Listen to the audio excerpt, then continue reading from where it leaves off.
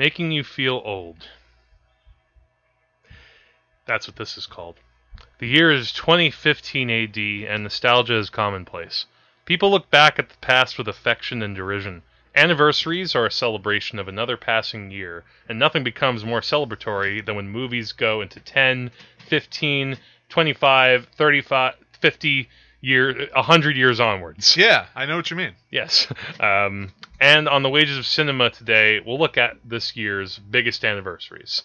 Right. Now, the thing about 2015 is that you go back, 5, 10, every year ends in a 5 or a 0. Yeah, so and we like very tidy numbers. It's either the start of a decade or right in smack in the middle of it. And I think that each year you can kind of look at one particular movie that makes it stand out. One movie that you look back at it and you think, oh yeah, that came out then. I remember that year because that came out. And, anniversaries I think are important, especially if you're into film history, if you're trying to chart what it is that we do. And in 2015, we have a lot of key anniversaries to celebrate here. Some noble, some infamous. Yeah, and especially because if you go back 100 years, technically you kind of get the start of cinema. But we're going to work our way back to that. Yes. Taking you back to the past incrementally. Yes. We're going to go back now. To 2010. Yes, in 2010, I think the movie that we both kind of looked at as a landmark was Scott Pilgrim versus the World. Scott Pilgrim, criminally overlooked in 2010. Yeah, it kind of got swept under the rug in terms of the box office. It kind of came and went. Now, let me ask you, do you think this was because of overexposure of Michael Cera? Because what I've heard is that Scott Pilgrim didn't do much because, Michael Cera had just had, 5 films or something come out within the last few years. And by the time we got to Scott Pilgrim, everyone was like, another Michael Cera film? He's a known star. I mean, people will go see a movie because he's in it. Some people might not. I don't know if necessarily he made it either way. I think that Scott Pilgrim, people had to, be told about what it is. I think that the comic book wasn't as big as other franchises. It had kind of the sort of opening that I think Kick-Ass did that year. The only difference is that Scott Pilgrim's a much, much, much better movie than Kick-Ass. Oh, yeah. Scott Pilgrim was, I saw it in the theater with you. Mm-hmm. I got the DVD for Christmas. It was fantastic. Mm-hmm. I watch it.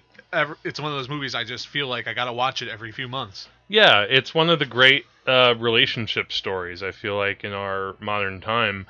Also, it uses the device of fighting and as a way of kind of expring fighting is the way to solving everything in Scott Pilgrim. I think. Pretty much, it takes it takes kind of the world of video games kind of seriously in that way, or not seriously. It's a lot of fun, obviously, but all the fights that happen are obviously extremely overdone, and you wouldn't want it any other way. Yeah, it's fantastic. Yeah. If you still haven't seen it, it's another one of those great movies. Yes. Now, go back another 5 years to 2005. All right. You can keep doing that if you want. We had the end of the prequels. Star Hooray! Wars Revenge of the Sith. Yay, no more prequels! We're free! Did you see this in the theater like I did? I saw this more than once in the theater. Really? How many times? Oh, God. Will you hate me if I tell you how many times I saw it? No, go ahead. 3 times. All right. Well, that's not as bad as I thought it would be. Well, you know what it is. I saw it a couple times. I saw it when it first came out, and each time I saw the prequels, it was like for me, it was like kind of the law of diminishing returns. I first saw them. I would first see the prequel in the theater, and at the time I was younger. I legitimately enjoyed them. I was in a theater. You know how you've said in the past that when you're in a movie theater, when you're seeing a movie in the theater, you almost think it's like the greatest thing you've ever seen. Yeah. Sometimes. I don't know if I quite had that, but I think the theatrical experience of seeing a Star Wars movie in the theater the first time is always a thrill, even if it's a prequel. Revenge of the Sith, it's clearly the best of the prequels. Or is that relative to you? The best of the prequels is like winning a Ugliest Man contest. So I guess you could say it's the best. But it's again, when there are still some flaws in that movie. Yeah, it's a Pyrrhic victory. I think at least it is building to what we've been waiting for. Yeah, you could say. You're right. We've been waiting through this whole trilogy. Okay, how does he become Darth Vader? He became Darth Vader. There, and Emperor Palpatine went a lot. Actually, though, I will say Ian McDiarmid's great in the movie. Yeah. As he Emperor? has I think his best scene is in that sort of opera house. Yeah. Where he's explaining, you can use midichlorians to make people live forever. Yeah, well, he has a whole backstory, which is his own story, which we could think that it is, that's how he's the apprentice who kills his master in his sleep. It's highly implied, yeah. Yeah. It's also worth mentioning this because we've got another Star Wars movie at this end of this year. We do, and I mean the good thing about this Star Wars movie, which it could be good, it could not be good. Since the last Star Wars movie, no matter how bad it was. 10 years since the last Star Wars movie, and 38 years since the first Star Wars movie. Oof. Yes. My God. I mean, the good thing going for this is that because we don't really know much about it, it's open to, who knows? We actually, imagine this, we're getting brand new characters that we don't know anything about. Plus Isn't that Han thrilling? Solo and Luke Skywalker and Princess Leia. And for those of you who like him, Chewbacca. We obviously like him. Well, you do. He's okay. I don't know anything about Chewbacca. No, it's just when he pops up next to Han Solo, and of course, he's there. We're idiots. We're home. Star Wars. The last prequel came out 10 years ago. Yeah. Aren't you glad? ROTS. Yeah, well, it happened, and we're done with it. And George Lucas is off sitting on his mansion or whatever. He's sitting on the mansion. He's on the roof. Hi, I created Star Wars. Why don't you come inside? Sir, what are you doing on top of that house? he's surveying the world with his high-powered telescope for all copies of the holiday special. You'd better hide your copy, Jack. I should. Okay. 2000. Now there were a lot of movies that came out that year, some memorable more than others. I remember that year a lot because that was the first time I saw American Psycho. Yeah. It was also first time that Christian Bale made a big impression on me as an actor.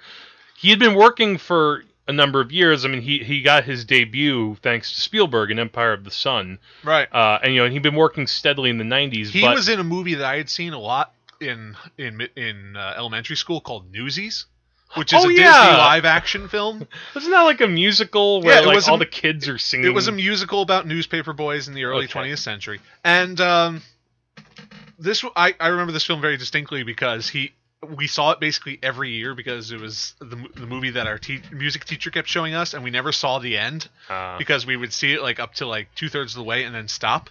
So I saw a lot of Newsies, and eventually and it's kind of weird because you saw this guy all the time and it's like, oh yeah, he's going to be Batman someday. Yeah. It's kind of a weird perspective.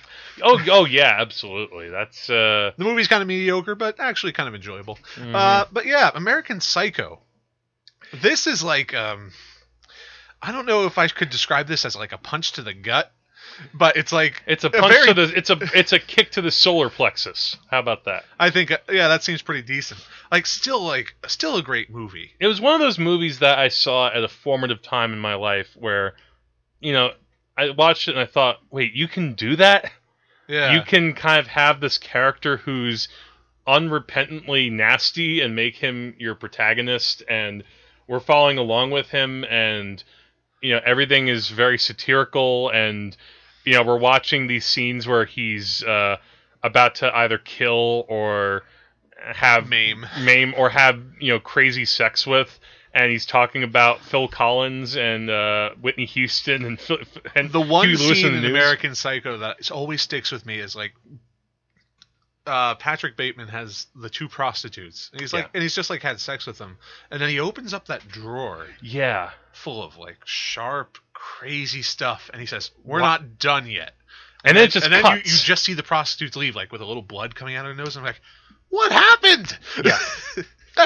That freaks me out so much. The movie, I ended up reading the book several years ago, and they did a great job in the movie of capturing a lot of the essence and a lot of the story in the book. Also, they did leave out a lot of things that would have made the movie like unreleasable. Oh, there are things described in the book that are just like, oh god, I can see why people had a problem with this book when it came out. And here's the thing, like, Patrick Bateman, he's completely unredeemable, but he lets you in. He doesn't close you off. He lets the audience into every intimate detail of his life, and you see his thoughts, and you understand exactly who he is and where he's coming from. He's completely upfront about how he is like the epitome of this shallow 1980s New York culture. Yeah. That the moment for me too that sticks out is early in the movie you're seeing his preparation for the day, and he's going through all of like the lotions and creams that he uses and the exercises. He's pulling off like this mask, and he's talking about there is an idea of a Patrick Bateman, and it ends with him saying, "But I am just not there." Like that always sticks out with me. And yeah, this movie made Christian Bale a star. When they announced that he would be playing Batman, I was real excited. Not necessarily because, like, I still am not sure, like, he played a great Batman, but he played a great Bruce Wayne. And the seeds of it are in Patrick Bateman. Like, the scenes in Batman Begins where Bruce Wayne is acting like a total jerk, he's channeling Patrick Bateman really well. I never thought of it that way. But yeah, you're absolutely right. Yeah. And actually, Batman Begins was another 2005 movie, so there we go. I should have mentioned that as our anniversary, but whatever. So 2 movies from 2005. 1995.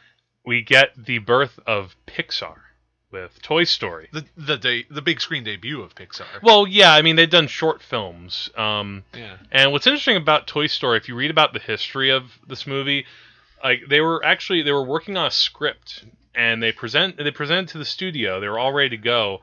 And the studio told them, no, you can't do this. And they completely threw it out and said, you have to start from scratch. And so they had to quickly throw together, like, a new script.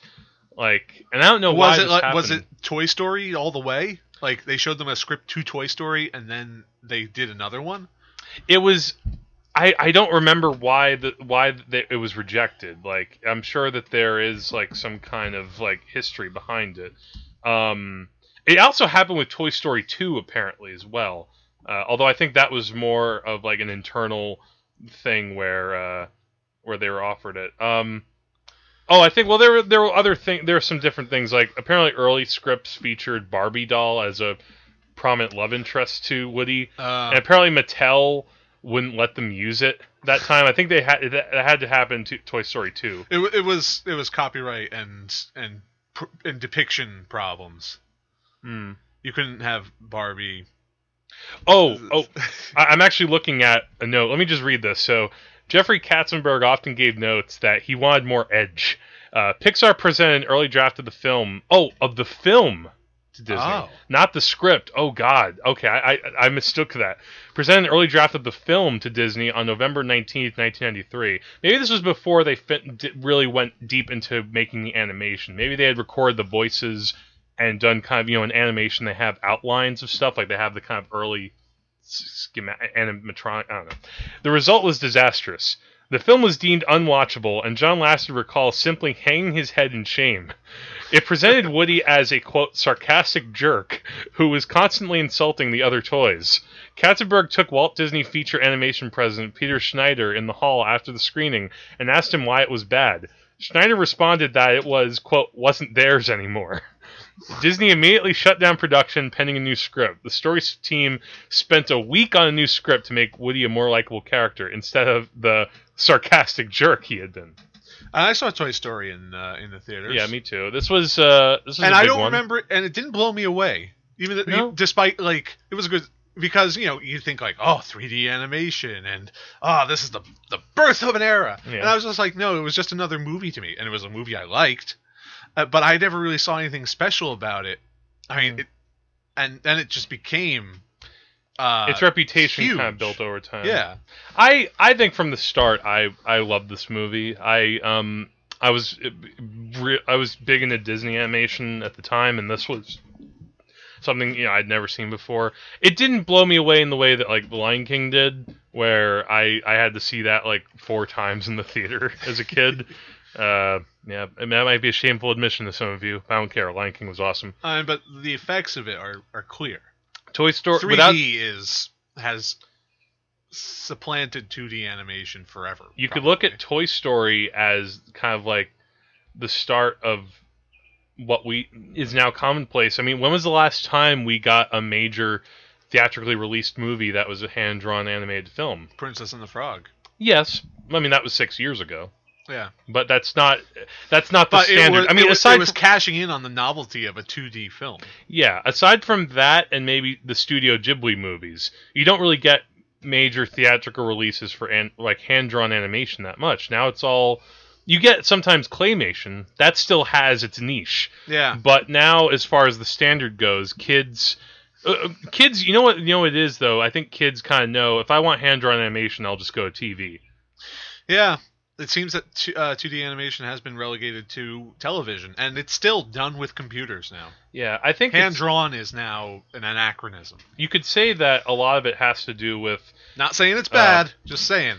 Movies have to keep impressing. They have to keep upping the ante to keep people coming to see a movie in a theater, not to just stay home. So a movie like Toy Story was a benchmark in that way, where Pixar put down its flag and said, okay, we're trying something new here. That doesn't mean we're not going to give you a bad story. We're still trying to make you memorable characters and things that make a movie work. Yeah, and Pixar is still going strong today. Yeah, you could argue that they have never made a bad movie. Cars 2 is kind of lame. It's not bad. Really? I would say that, like, it's weird though. I've heard people recently though say, "Man, Pixar has lost its game. Inside Out better be what brings it back to greatness." And I'm like, "What are you talking about?" Yeah, Brave was awesome, and I really liked Monsters University. So. What have they done wrong, really, aside from Cars 2 since Toy Story 3? You know what it is? It's because they had 4 movies in a row several years back, and they were all like masterpieces. Right. And they keep throwing in Oscar and everyone just keeps throwing them Oscar noms. Well, not even noms. They win. Yeah. If you get that, like... nobody, people love to watch people rise to the top, but when they get to the top, people love to knock them back down. You down. Yeah. you can't win in life. Pixar, we are probably going to keep trying to knock you down, but I want you to keep killing your usurpers. Yeah. I think what's going to happen, I've talked about this maybe with you or other people, is that you'll kind of see a little ebb and flow in quality. I mean, Disney animation, regular Disney animation, they kind of fell off like in the early 2000s in a big way. They had a huge valley after the death of Walt Disney. And it never quite picked up until... No, well, it picked up in the 90s. No, well, that's what I'm saying. It didn't pick up until Little Mermaid and the Disney Renaissance. Yeah, and then it fell off again when you had like Brother Bear and Home on the Range. But now they're picking up again because now you have Frozen and Big Hero 6. Yeah, so they're doing great. There we go. Toy Story. You don't have to feel sorry for Disney though. Yes. All right, 1990. Did anything important happen in 1990 ever? There was this little movie called Goodfellas that I kind of like a little bit. I don't believe you. I'll have to show you court papers showing that. Now I'm just going to play Layla while I look at different disturbing scenes. Different dead bodies that Robert De Niro has artfully choreographed. Goodfellas, I think, is one of those movies that also made a big impact on the industry. I find it hard to believe that Goodfellas was made as recently as the 90s. It's like such a staple that I feel like it has to be older than that. Well, I mean, it was set in the 60s and 70s. I know, but it still feels that way to me. Really? Maybe that's what's a sign of, like, Scorsese. He made a movie that feels really fresh and relevant, but it also captures the period extremely well. And again, it's the timelessness of the rise and fall of a criminal. Yes, which is a classic American story. It captures that aspect of it brilliantly. It captures the American dream brilliantly, for me. Yeah. It's kind of the story of the American dream, like, because you have new film students. If you want to make a film that will be any good, make something about the American dream. It usually doesn't hurt. Yeah. For God's sake, Harold and Kumar is about the American dream. Yeah, they just want to get a burger. What's more American than that? Yeah. Especially when our it's freeze-dried. forefathers crossed the ocean. George Washington posed for that painting of him on the boat. Exactly. So you could get a White Castle burger. Coked himself up and moved to the Midwest because of the American dream. I don't know. But yeah, this was a major one for me. And I think, and Goodfellas is shown in psychology courses in colleges. Oh yeah. These days, because it's about environment, it's about upbringing, which develops your attitudes about life and about what's right and what's wrong. Yeah. It's all point of view is huge in that movie. Yeah. The fact that nobody says in that movie, "I'm sorry for what I did. I'm sorry that I hurt these people really badly." Yeah, and everybody has their hand out. Yeah. Yeah, the thing that he's sorry about in the end is that the life is over. Yeah, I don't get to have a good time anymore. And in a way, you kind of feel for him because you go with him through this entire exciting journey, and now he's just stuck in a crazy prefab house. Yeah, well, he became a rat. Yeah, well, he saved him. He saved himself and he saved his family. It's an interesting twist for me. I don't know if I talked about this when we first talked about the movie in episode 1, but it's a kind of nice subversion for me of, like, the old Hays Code movies where a character had to turn good at the end. They had, like, even if you were dealing with a story with criminals, they had to get their comeuppance.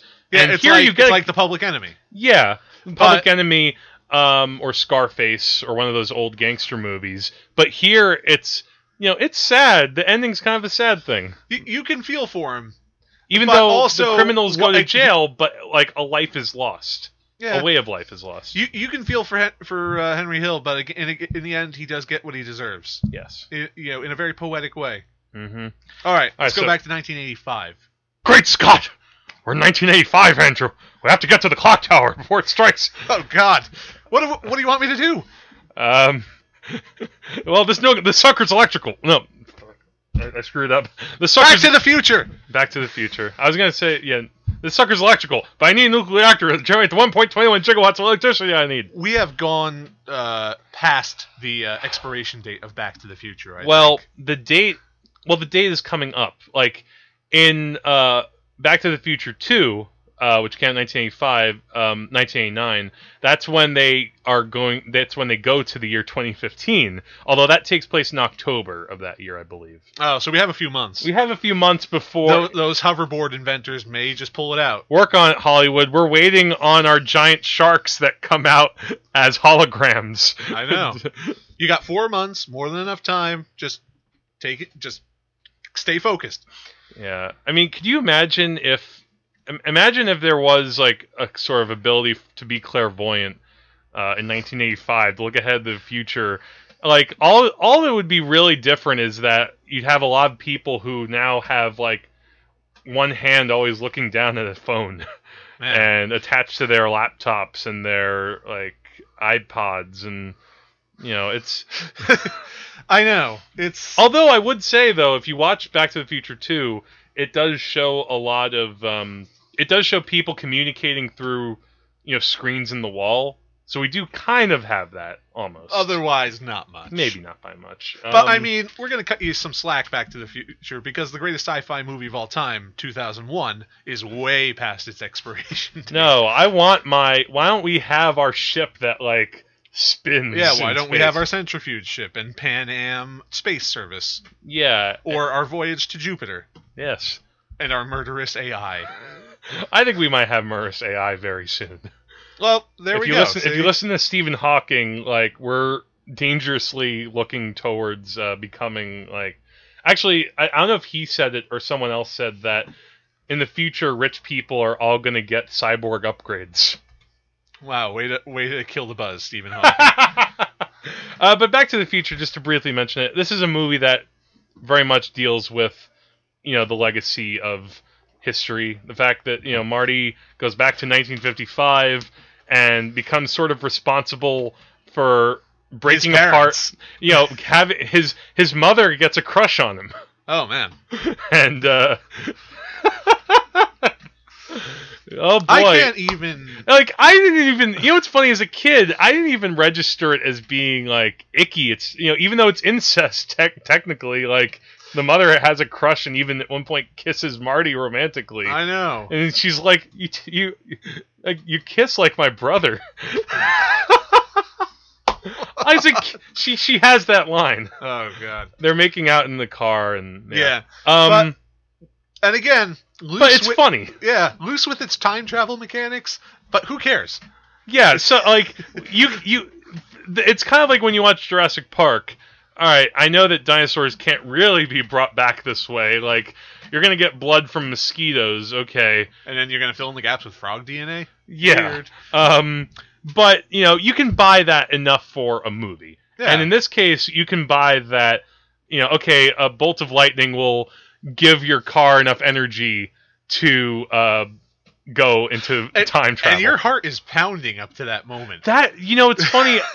The number of times I've seen this movie, I've seen this so many times, and yet the last time I watched the movie, there's the whole sequence kind of leading up to the climax where Doc Brown has to set up the clock tower so that it connects everything so the lightning goes.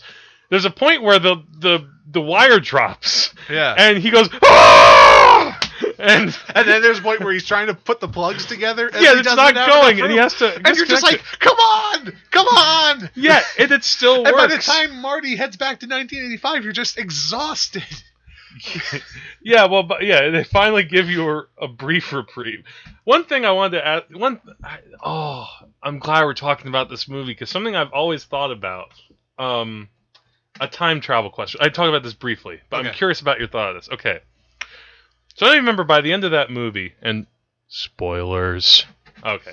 Just in case maybe people haven't seen Back to the Future.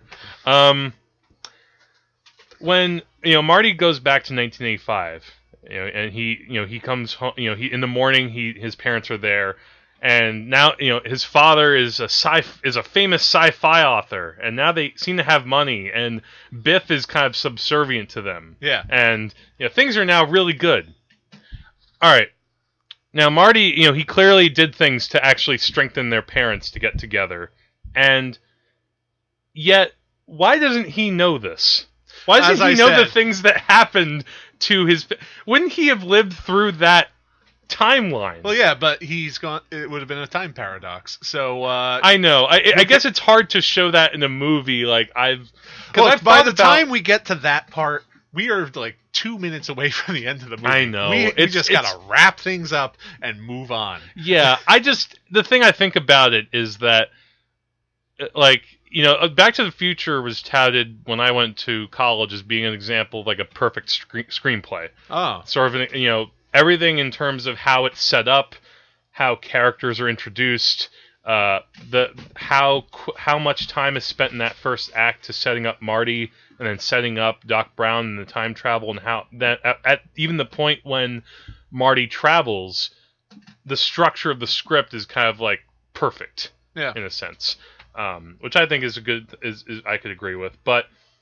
I think that there are certain time travel questions you can have about that movie. It plays it loose, but in the end, it all works to the film's benefit. In the end, there's a reason why this is still one of the iconic... There's a reason why Nike, I think has now made shoes that lace themselves up. Yeah. If we have no other reason to be thankful for Back to the Future, it's for that. Yeah, and the 2 sequels that followed. Which I gotta revisit this film very soon. That would be fun to do. I showed it. Corey had never seen it until 5 years ago, and we went to the theater. It's the 5th anniversary of her seeing Back to the Future. Yes, talking about anniversaries. Yeah. All right, Back to the Future. All right. You don't have to go back in time and get your parents back together to see it. You just have to go to a library. Yes, Crispin Glover. Say no more. Sweet. All right, 1980. We talked about Star Wars in 2005, but 1980 we got arguably the best Star Wars movie. Definitely the best. With Star Empire Wars Strikes movie. Back. Yes. We got the film that had. I think there's still some humor in Empire Strikes Back, even though people talk about it as being a dark movie. In large part because of the stakes that are happening for the characters and Darth Vader's role in it. It's only dark in the fact that by the end we're left with a very sort of ambiguous ending. Yeah, we don't know what's going to happen to our heroes. They're off to try to get Han Solo back, and there's been kind of a victory in that they're all alive, but still people are missing. We've learned terrible things. Yes, and but. What can you say about Empire Strikes Back? I mean, this movie's been talked to death, but I could try to say something. I think that this was a movie that made a big impact in my youth. I didn't see it when I was really little. I think I first remember seeing it when I was around like 11 or 12. When I first got into Star Wars, I thought Empire Strikes Back was my least favorite. There are a lot of people who say that when they're kids. I loved Return of the Jedi because that was the action-packed finale. Yeah, Return of the Jedi, there are a lot more creatures. Yeah. Empire Strikes Back, all you get is Empire Strikes Back is more about the characters. Yeah, Empire Strikes Back is more about, okay, we're going to have a little bit of action at the start. We're going to have your awesome Hoth battle. But then we're going to have about an hour where we're just watching our heroes uncertainly sitting in the belly of a worm. Yeah. And Luke training. Yeah. Like there's stuff in that movie that is really, again, going back to sort of the Joseph Campbell thing, I think a scene that I think about quite a bit is when, and I didn't quite, I mean, I got it when I was younger, but I think it means more to me now, is when, Luke is training with Yoda, but he instructs Luke to go into this dark area of the swamp, right? And he confronts. He goes in the cave. Yeah, he goes in the cave and confronts Darth Vader, but it has the face of himself. Yeah. Can I tell you my favorite story about The Empire Strikes Back? Please do. There's a little kid that whose family I know from church, and he was of the age where he got into Star Wars, and he saw Empire Strikes Back for the first time. And we all know the big spoiler for the end of Empire Strikes Back. If you don't, stop. And then go like 2 minutes into the future. Let me tell you something, You don't Andrew. need a DeLorean. Let me tell you something, Andrew. Between the spoiler in Empire Strikes Back and the spoiler in Psycho, I think if you don't know this moment in history... I can't figure it out whether it's right or wrong. You must be listening to a podcast for the first time So in your here's life. the thing. This little boy saw Empire Strikes Back, and he heard those lines, "No, I am your father." And he was stunned. And he looked to his parents, and he said, he was talking about Darth Vader, he said, "That means he's still sort of good, right?" Oh. And I was, my heart broke. And I threw up my hands as soon as I heard that story. I said, "Yes, life is worth living." Well, he sort of predicted what, the emotional crux of Return of the Jedi is about. And then what they... This little kid, he got it. He understood life. I will never forget that as long as I live. Yeah. Empire Strikes Back.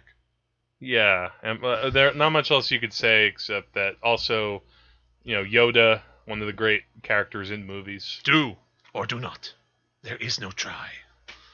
I bring that one out in Taekwondo class every once in a while.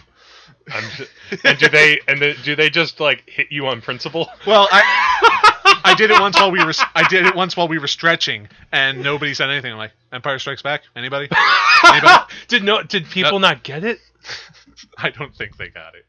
Oh my God. So let's go back to 1975.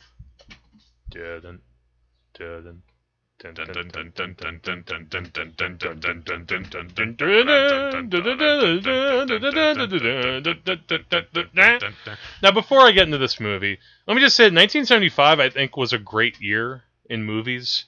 And there are a lot of movies to talk about that year. Just to list off a quick list, because I know, I don't want to do this podcast that long.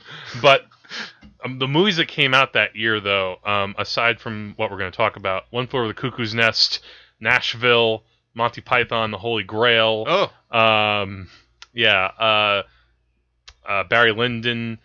God, I'm sure that there are some others I'm forgetting. But the movie that kind of changed the industry in a big way, of course, was Jaws. Yeah. This is the first movie released on 1,000 screens. This movie came out, and they put it out on 1,000 screens. Like back in the day, a movie would kind of tour across the country, and they decided, no, we're just going to put Jaws out like everywhere all at once because they were afraid the word of mouth would have gotten around that it was terrible.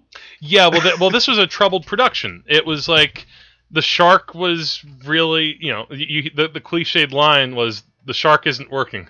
Yeah. Because it kept breaking down. They were filming in the ocean, so there were problems constantly with that.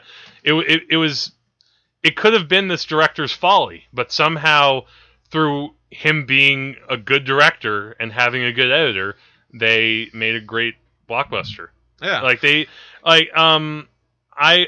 the thing is though about this movie that what they got right, I think that it's been often said that if the shark had been working better, Spielberg would have put it in the movie more. Yeah, it could have just ended up being another creature feature. It could have been another movie that, there's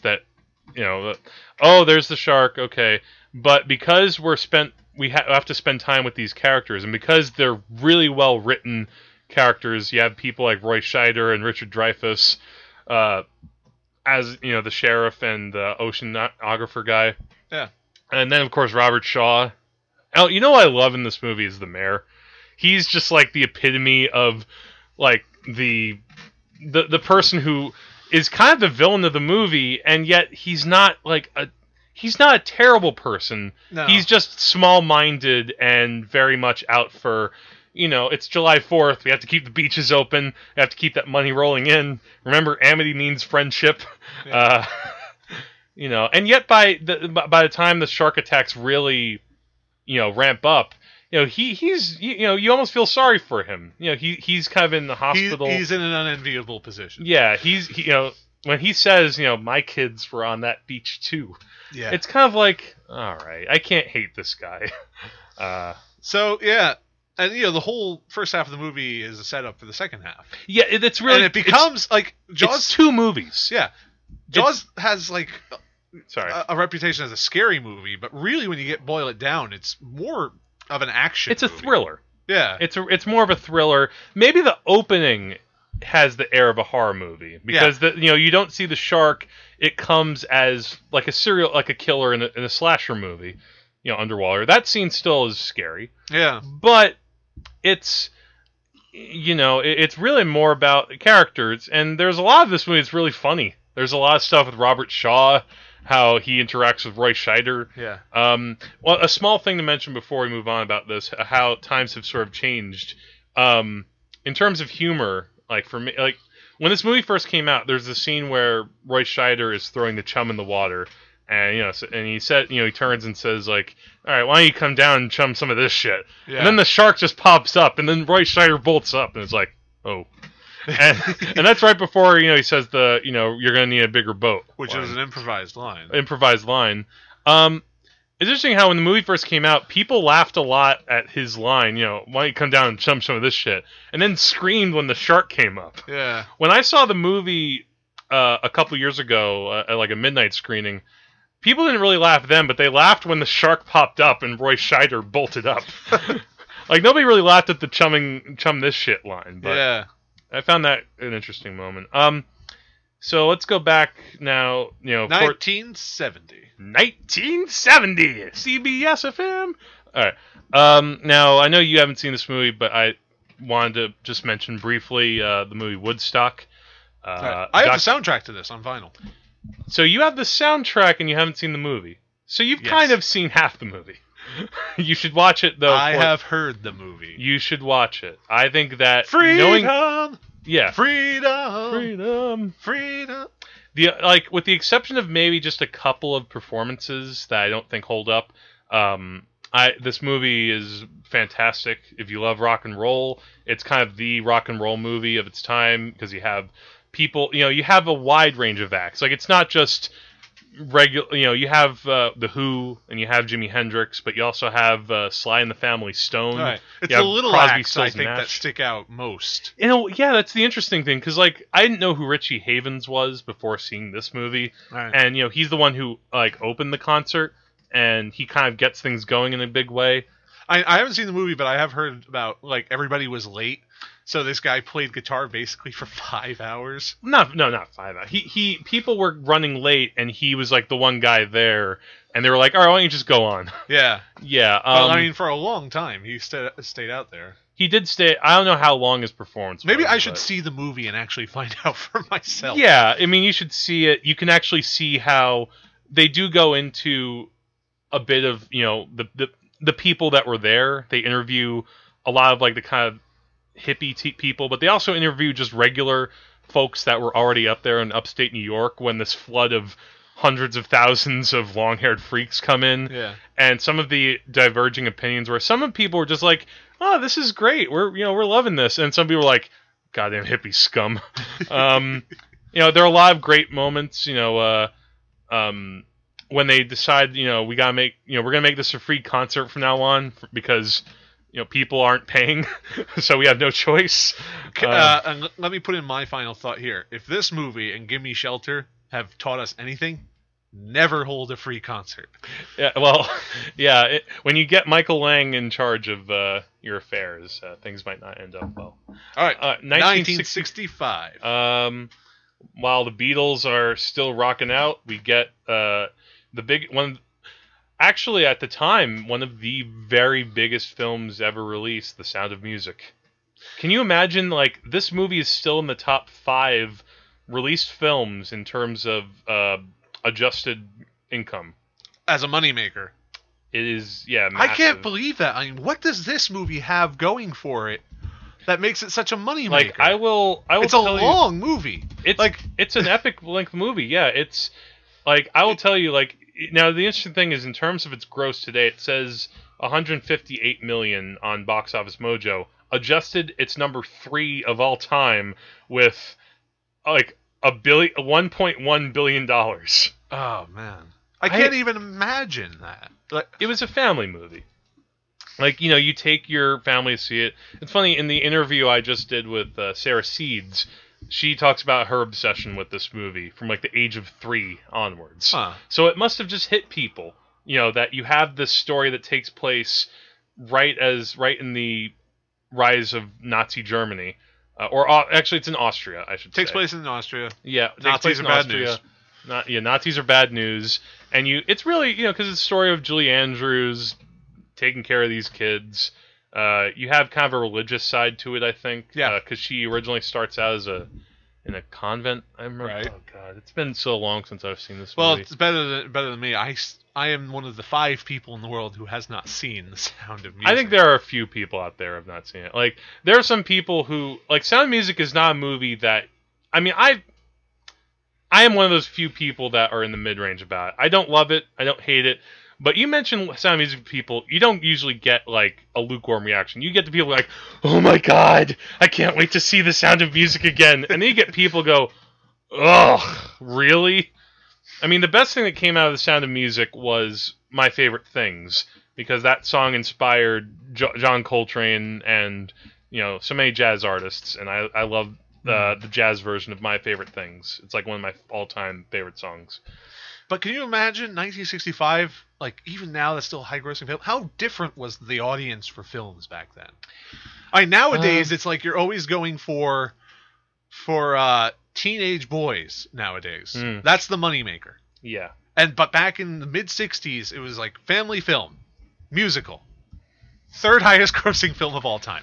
Well, we also have to put it into context. There was no no cable, no DVD, no VHS, no Netflix, no nothing. All you had was to go to the movie. You make a valid point. So if you love one thing, if you love the movie itself, if you love the songs, you'll keep going back over and over again. Why is Frozen a huge hit? Because it's awesome? Well, no, but I mean, a lot of people, like, that movie had certain songs and characters that and it got re-released in a sing-along version. Follow the bouncing ball version of Frozen came out, folks. You make a good point. And then Sound of Music still holds. Like, they did a live theater version of it a few years back. Yeah. On TV, that became a big thing. People just love it. I don't know. I guess people just love watching Julie Andrews and Nazis and. Well, stuff. Who doesn't love Julie Andrews? She is a very likable. She is a person who is a truly wholesome figure in movies. Between Mary Poppins and The Sound of Music, she basically cemented herself in the world. Julie Andrews. What? Bedazzled. Anybody? Oh. Let's go back to 1960. All right. Just briefly, well, I know you probably haven't seen this one either, but I'd be remiss to not mention the movie Breathless by Jean-Luc Godard. This is also another movie that... Yeah, this movie also kind of changed movies, you could say, just by the nature of people who saw it. Today, it's kind of like a reverie of hipsterness. I mean, the main character, it starts off with him, stealing a car and killing a cop, but he's like the coolest guy around because he, walks around in sunglasses, smoking a cigarette. The interesting thing in this movie is that you had one of the first times, if not the first time, where a character in a movie is very specifically, modeled after other movie characters, or rather, like at least once, if not more than once, he looks at a picture of Humphrey Bogart and tries to do like the thing with his lips and he wants to be Humphrey Bogart. Huh. And I don't blame him. And you've seen that's something that has been now just a commonplace thing in movies where other characters want to try to be like characters in the movies, or that's something that a lot of movies didn't do. A lot of movies has a relationship to film history that we see all the time now, but back in 1960 was very fresh. Yeah, it was very fresh. Some things in the movie don't hold up terribly well, but I think a lot of it is still a pretty fantastic movie. It was also an example that you could make a movie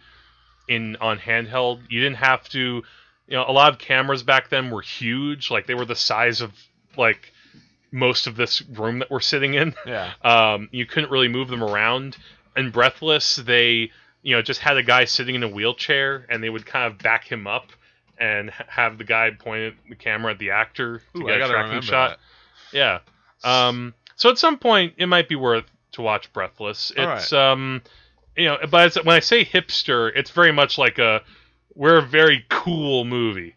We're like Matt. It's funny when I talk to our friend Matt Rosen. He says the movie's cute. He's like, "Oh, isn't this movie cute?" He's trying to be cool. But speaking of movies that people remember for being cool, we go back to 1955 and get Rebel Without a Cause. Yeah. The movie that... James Dean's defining role. James Dean's defining role. Sure, I mean, well, he's only in 3 movies. Okay. Like, so he had 3 defining roles. This was the most definingest. This is the definingest definition of James Dean. Yeah. This is where "You're tearing me apart" comes from. And I mean the original version. Yeah. I don't love this movie, I have to say. I don't love it either, but you cannot argue its impact. It does have its importance. Is Dennis Hopper in this movie? It's either this movie or Giant. I know he's in Giant, but I think he has a very small role in this movie, which is kind of cool. I wouldn't be surprised. But you believe James Dean? He's got such. He does have screen presence. Yeah, but even in that part where he's really like, tearing me apart. I mean, you still believe that inside that guy, he's got He's probably got demons. He's got stuff to he's got stuff to figure out. Yeah, exactly. Yeah. He was the three main guys from that era that sort of brought that new version of acting into consciousness. It was him, Brando, and Montgomery Clift. Yeah. And I think that among those three, James Dean's my least favorite. It's probably because of the whole aura of his persona, of his fame that people have built around him. Yeah. I mean, when you die young and you have these three huge roles, that are famous, I mean, you can't help but be celebrated. You think about how people celebrate Heath Ledger and fawned over The Dark Knight when that came out, but he at least had done a good number of movies before he died. Yeah, but nothing as iconic as anything James Dean had done. It was a real loss. I mean, I think he was just about hitting his stride when he died. Yeah, and James Dean, he came out the gate strong, but he never got a chance to really probably prove himself. not. Maybe he would have burnt out, or maybe he would have. It's always kept going. It's always a question. I was wondering the other day about Marilyn Monroe and whether, what her career would have looked like in the late 60s or going into the 70s. Oh, man, I shudder to think of that. What do you mean shudder? I've seen the stories I've heard about Marilyn Monroe. Oh God, she was not a fun person to work with. She was she was like working with a cat. She would, show up to set. Don't work with animals, children, or Marilyn Monroe. Yeah, because she would come to set. She wouldn't really remember her lines all the time. She would stay a lot in her dressing room. She had an acting coach on set who really clashed with the directors often. It's weird because I think that if she had, it's kind of sad to admit because I think she was really good in a number of movies.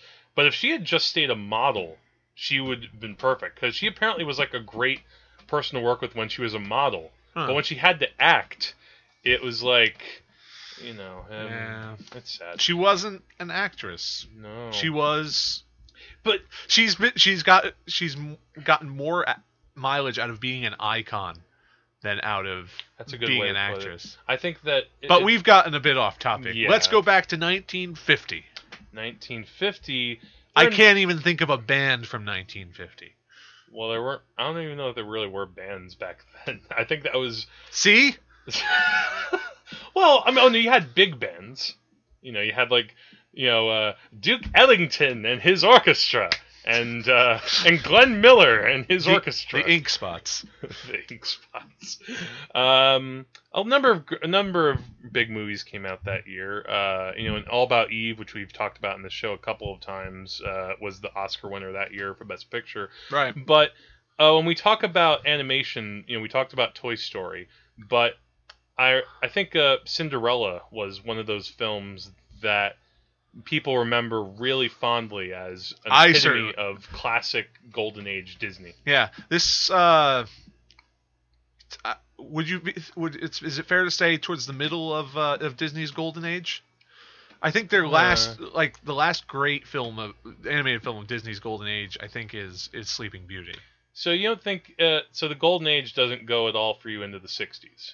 Well, what do we have? Because I really love. I know that some people don't love it, but I love The Jungle Book. I don't think it lives up to everything that came before. Sleeping Beauty is one of my favorite animated films of all time. Okay. And I think that has real artistry. It was a not high perfect, point in technology, but it's awesome. But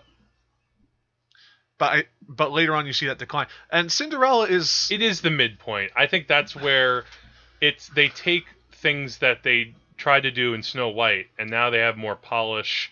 They're still doing things with cute side characters, supporting characters. Yeah, I like Cinderella. We talked about it so much on another podcast. I wasn't sure what else to say about it. Well, the thing about me is it's very personal because when I was a little kid, I basically watched this every day. Jeez. Not really out of choice, but because I think my parents were trying to make me be quiet, and that was the movie we had. Were you very uppity as a kid? No, it's just let's distract Andrew. Let's give him these singing mice, and he'll shut up for a little bit. But Cinderella, still fantastic. Yeah, absolutely. Going back now to 1945. The war is over! Yes, finally. Yeah, how about that? Those Krauts and those Japs are done. I mean, anyway. Well, while we have movies playing such as The Corn is Green... Oh, I love The Corn is Green. Don't you love The Corn is Green? Let me tell you, greenest corn film I've ever seen. I think that Dr. Seuss, if he hadn't done a book with that title, then he should have. Failure. Yeah, failure at life. You will never match the achievement of The Corn is Green. Yeah, I mean, so green eggs and ham. I mean, it's coming out on Blu-ray next year. Yeah. Obviously. That year we get on Netflix. Check it out. Sorry. You won't be sorry. You want to hear my favorite story about The Corn is Green? Please. Okay. I'll tell you about it in the next podcast. Right? I can't even. The corn, you could say, the corn is just popping away at your brain. And it's green. I know. It's like. But what else came out in 1945? Well, I wanted to mention two different things. On the one hand, you had a filmmaker like Alfred Hitchcock working with, once again, David Selznick, and this time bringing in, for a little extra design help, Salvador Dali. Spellbound, right? To make Spellbound, a kind of psychological thriller involving dreams. I don't think it holds up so much anymore because I think we all know that this is not how psychoanalysis works. No, but I think it's the story of Gregory Peck as that traditional Hitchcock harried man is still an effective portrayal. Yeah. And Salvador Dali's dream sequence is still they hold up really well. Really great. It's almost like his paintings come to life on a set. Well, Dali had a weird sort of eye for bringing surrealism a kind of natural look. Yeah. It's not so much abstract as it is like, these are weird things, but they're painted in a realistic way. Yeah, exactly. If that makes sense. And the other movie to mention briefly, which was on your list, was Detour. Yeah, I loved Detour. Yeah. It's basically the template for... Not the template. It's the gold standard of film noir. It is one of the gold standards for sure. You look at film noir and you look at the tropes, and you can look at Detour and see the roadmap for it. Right. Which is interesting because it takes place in large part on the road. Yeah. Also a great low budget. It's typical film. in the terms of structure, but it's atypical in terms of its setting. Yeah, its setting. Yeah, something about it has a purity that I think if it had more money or more star power, it might not work as well. Maybe. But I mean, a film done on the cheap that's now been preserved by the Library of Congress. It shows that it's one of those examples. Also, Breathless was another one where you don't need to have a big budget you just need to have somebody who has a creative vision and knows how to tell a story. And tell it quickly. Right. All right. Speaking of which, 1940, war is impending in Europe. Actually, it's already happening. In America, people don't really... impend. Yeah, it's impending. It's going to impend. But in America, people aren't that into it yet. In fact, I remember reading in Chaplin's memoir that in America, there was almost like a vague sense of like, let's not talk about it. Let's not talk about it. But Chaplin makes The Great Dictator. Let's not talk about the war. But Chaplin, Great Dictator. Yeah. Sorry. I don't know. I don't think we've talked about this movie much on the show before. Not very much. It's a very good film. Yes. Although the main problem with it is that Chaplin hadn't ironed out. I don't think he had much experience with sound. That's an interesting point. I mean, I think he used sound really well in Modern Times and City Lights. Yeah, but City Lights and Modern Times are essentially silent films. They're augmented by sound in terms of putting in a soundtrack and special effects. But The Great Dictator has dialogue and it has. You could say he was still learning. Yeah, and it's a bit rough by any standard. I think there are a couple of moments that are nice in terms of the use of sound. That scene where he is playing with that sort of Benito Mussolini stand-in. Yeah. Like that guy comes in and he almost steals the film. Yeah. He's so boisterous, and they keep trying to one up each other as dictators.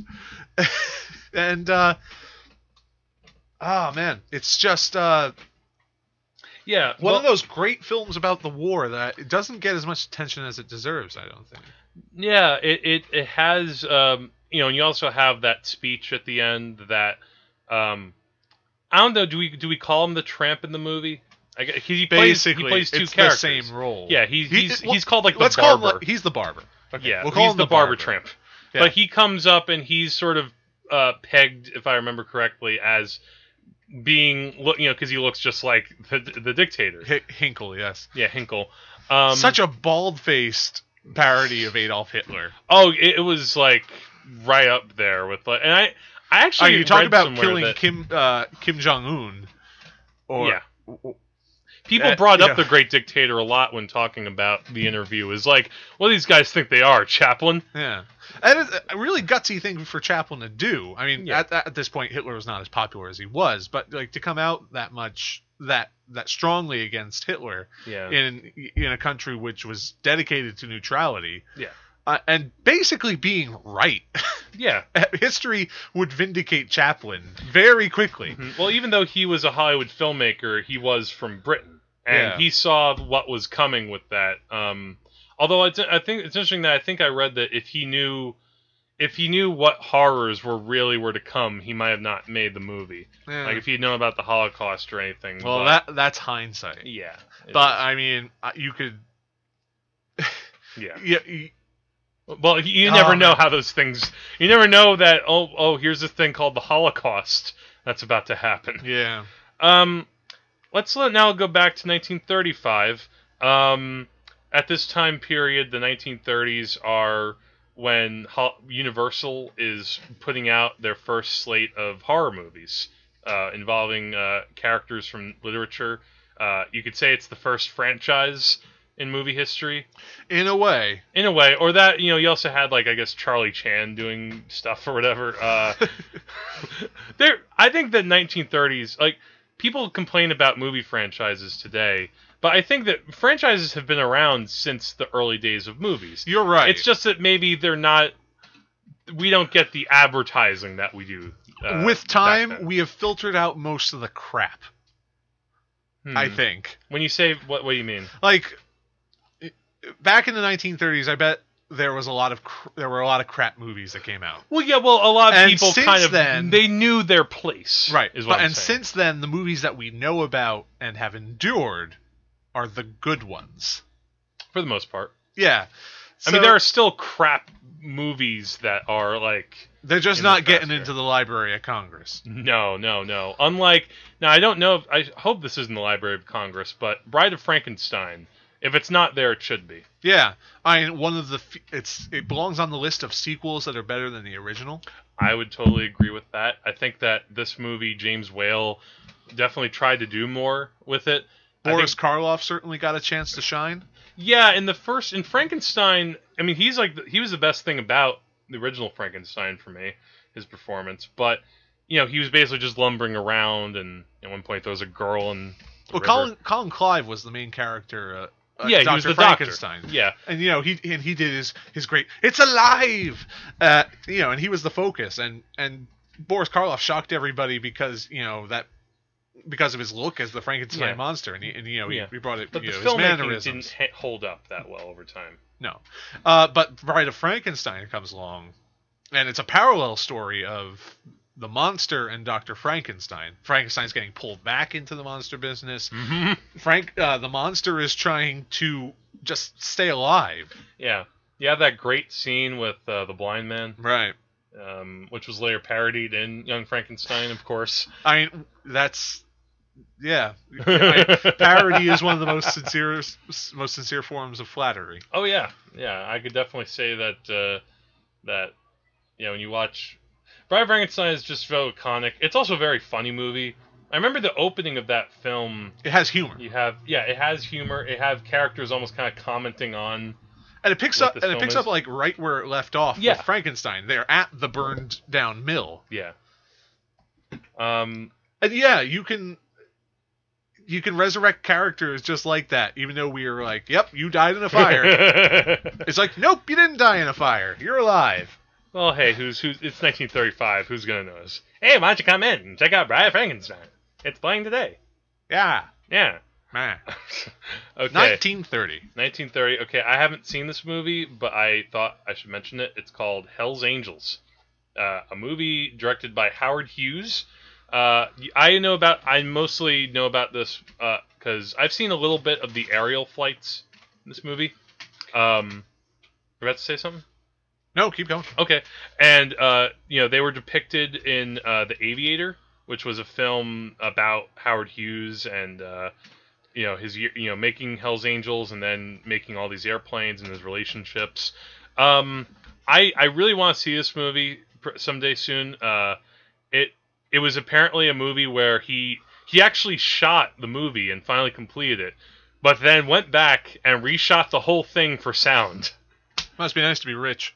Yeah, well, he kind of practically bankrupted 1930. himself. Yeah, that's when the big sound turn comes. Yeah, that is when sound comes, and that's it had been in there before, but I mean the whole pivot is in 1929, 1930. Yeah, and so Hell's Angels actually took 3 years to make. Mostly because, again, he started off as a silent film, but then like the jazz singer comes along, and there's a scene in The Aviator where like he brings his producer with him to the theater. He's like, "Sound pictures are yesterday's news. We gotta reshoot Hell's Angels for sound." And he's like, "How much of it?" He's like, "All of it." And he's right, because Jazz Singer came out a few months before F.W. Murnau's Sunrise. Yeah, Sunrise tanked. Because it was a silent film. Yeah, we talked about this. Yeah. But Hell's Angels seems like I don't know how much it's held up overall as a film, but I've heard that the aerial sequences are still stunning, which was where Howard Hughes' head was really at. And its production is a bit of history in cinema. It is. I mean, it was like one of the first. It was an example of a huge undertaking. It's the 1920s, 30s equivalent of like King Kong, or Furry Road or something. Actually, yeah, in a way, this is like Howard Hughes and George Miller are probably kindred spirits in that way. Now when we go back in time, what's up? Can we stop for a minute? Sure. I gotta call my mom and tell her to get dinner started. Oh. Okay. So I was having a little trouble thinking of something from 1925, unfortunately. 1920, I believe that's when Fritz Lang makes one of his big movies. Actually, hold on. Let me just look this up really fast. Oh! Cabinet of Dr. Caligari. Oh, yeah. 1920. That was my first list movie from you. First list movie. Now, here's the thing. I don't think Dr. Caligari has held up. I think we talked about that. Because it doesn't have a great script. What it has going for it is its look. Atmosphere. No, I'd say basically its look. The impressionist sets, the sort of weird geometry. I think that's what it rides on. Okay. And it's still unique in the way that it looks. Right. But I don't think the story is held up. Yeah. It's an early example of a twist ending that really doesn't hold any twist anymore. Maybe not. I think when I first saw it, I got into it pretty strongly. Yeah. I think I understood. I knew where it was going for.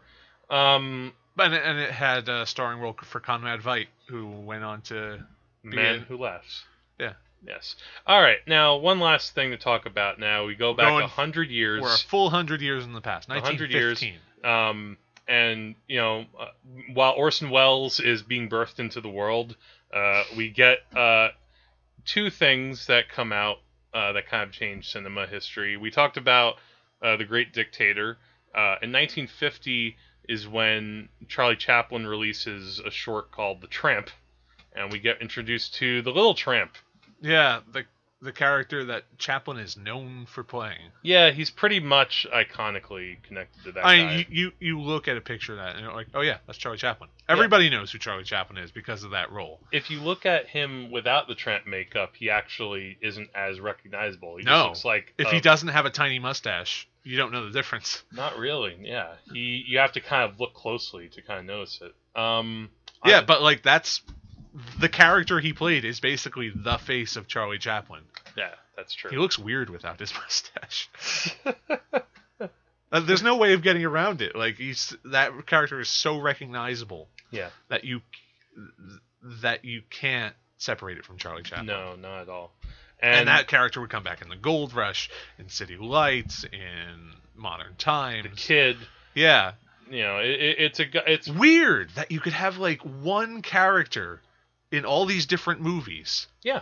And it's still great. In a way, you could say he sort of self-started his own franchise because, you know, out of his own vaudeville sensibility, he creates this one person who can be symbolic for a number of people who, you know, whether you're rich or poor, or maybe especially if you don't have a lot in the world, the tramp is relatable. Yeah. He's a guy who's kind of down on his luck.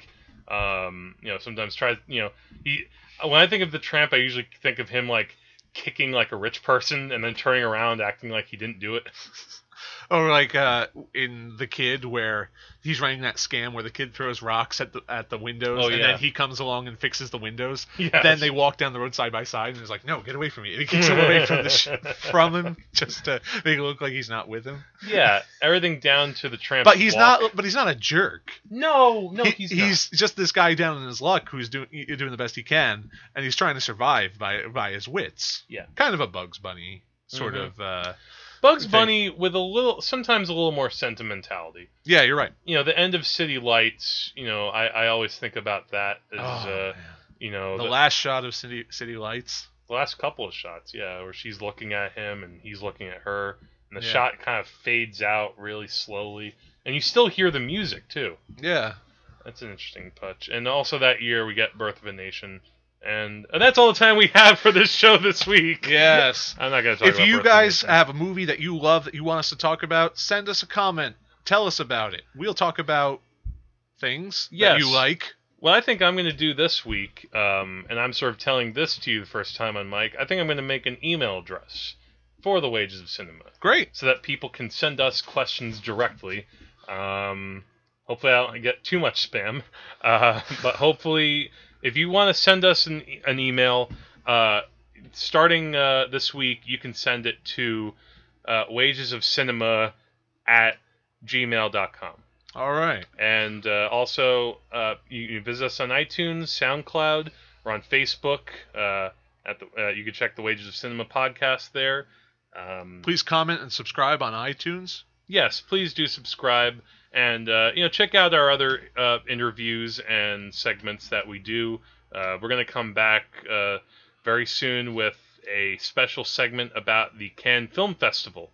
And by someone who actually witnessed the horror firsthand. Cannes! So, for the Wages of Cinema, I am Andrew. I'm Jack. And the Wages of Cinema is Death. Peace.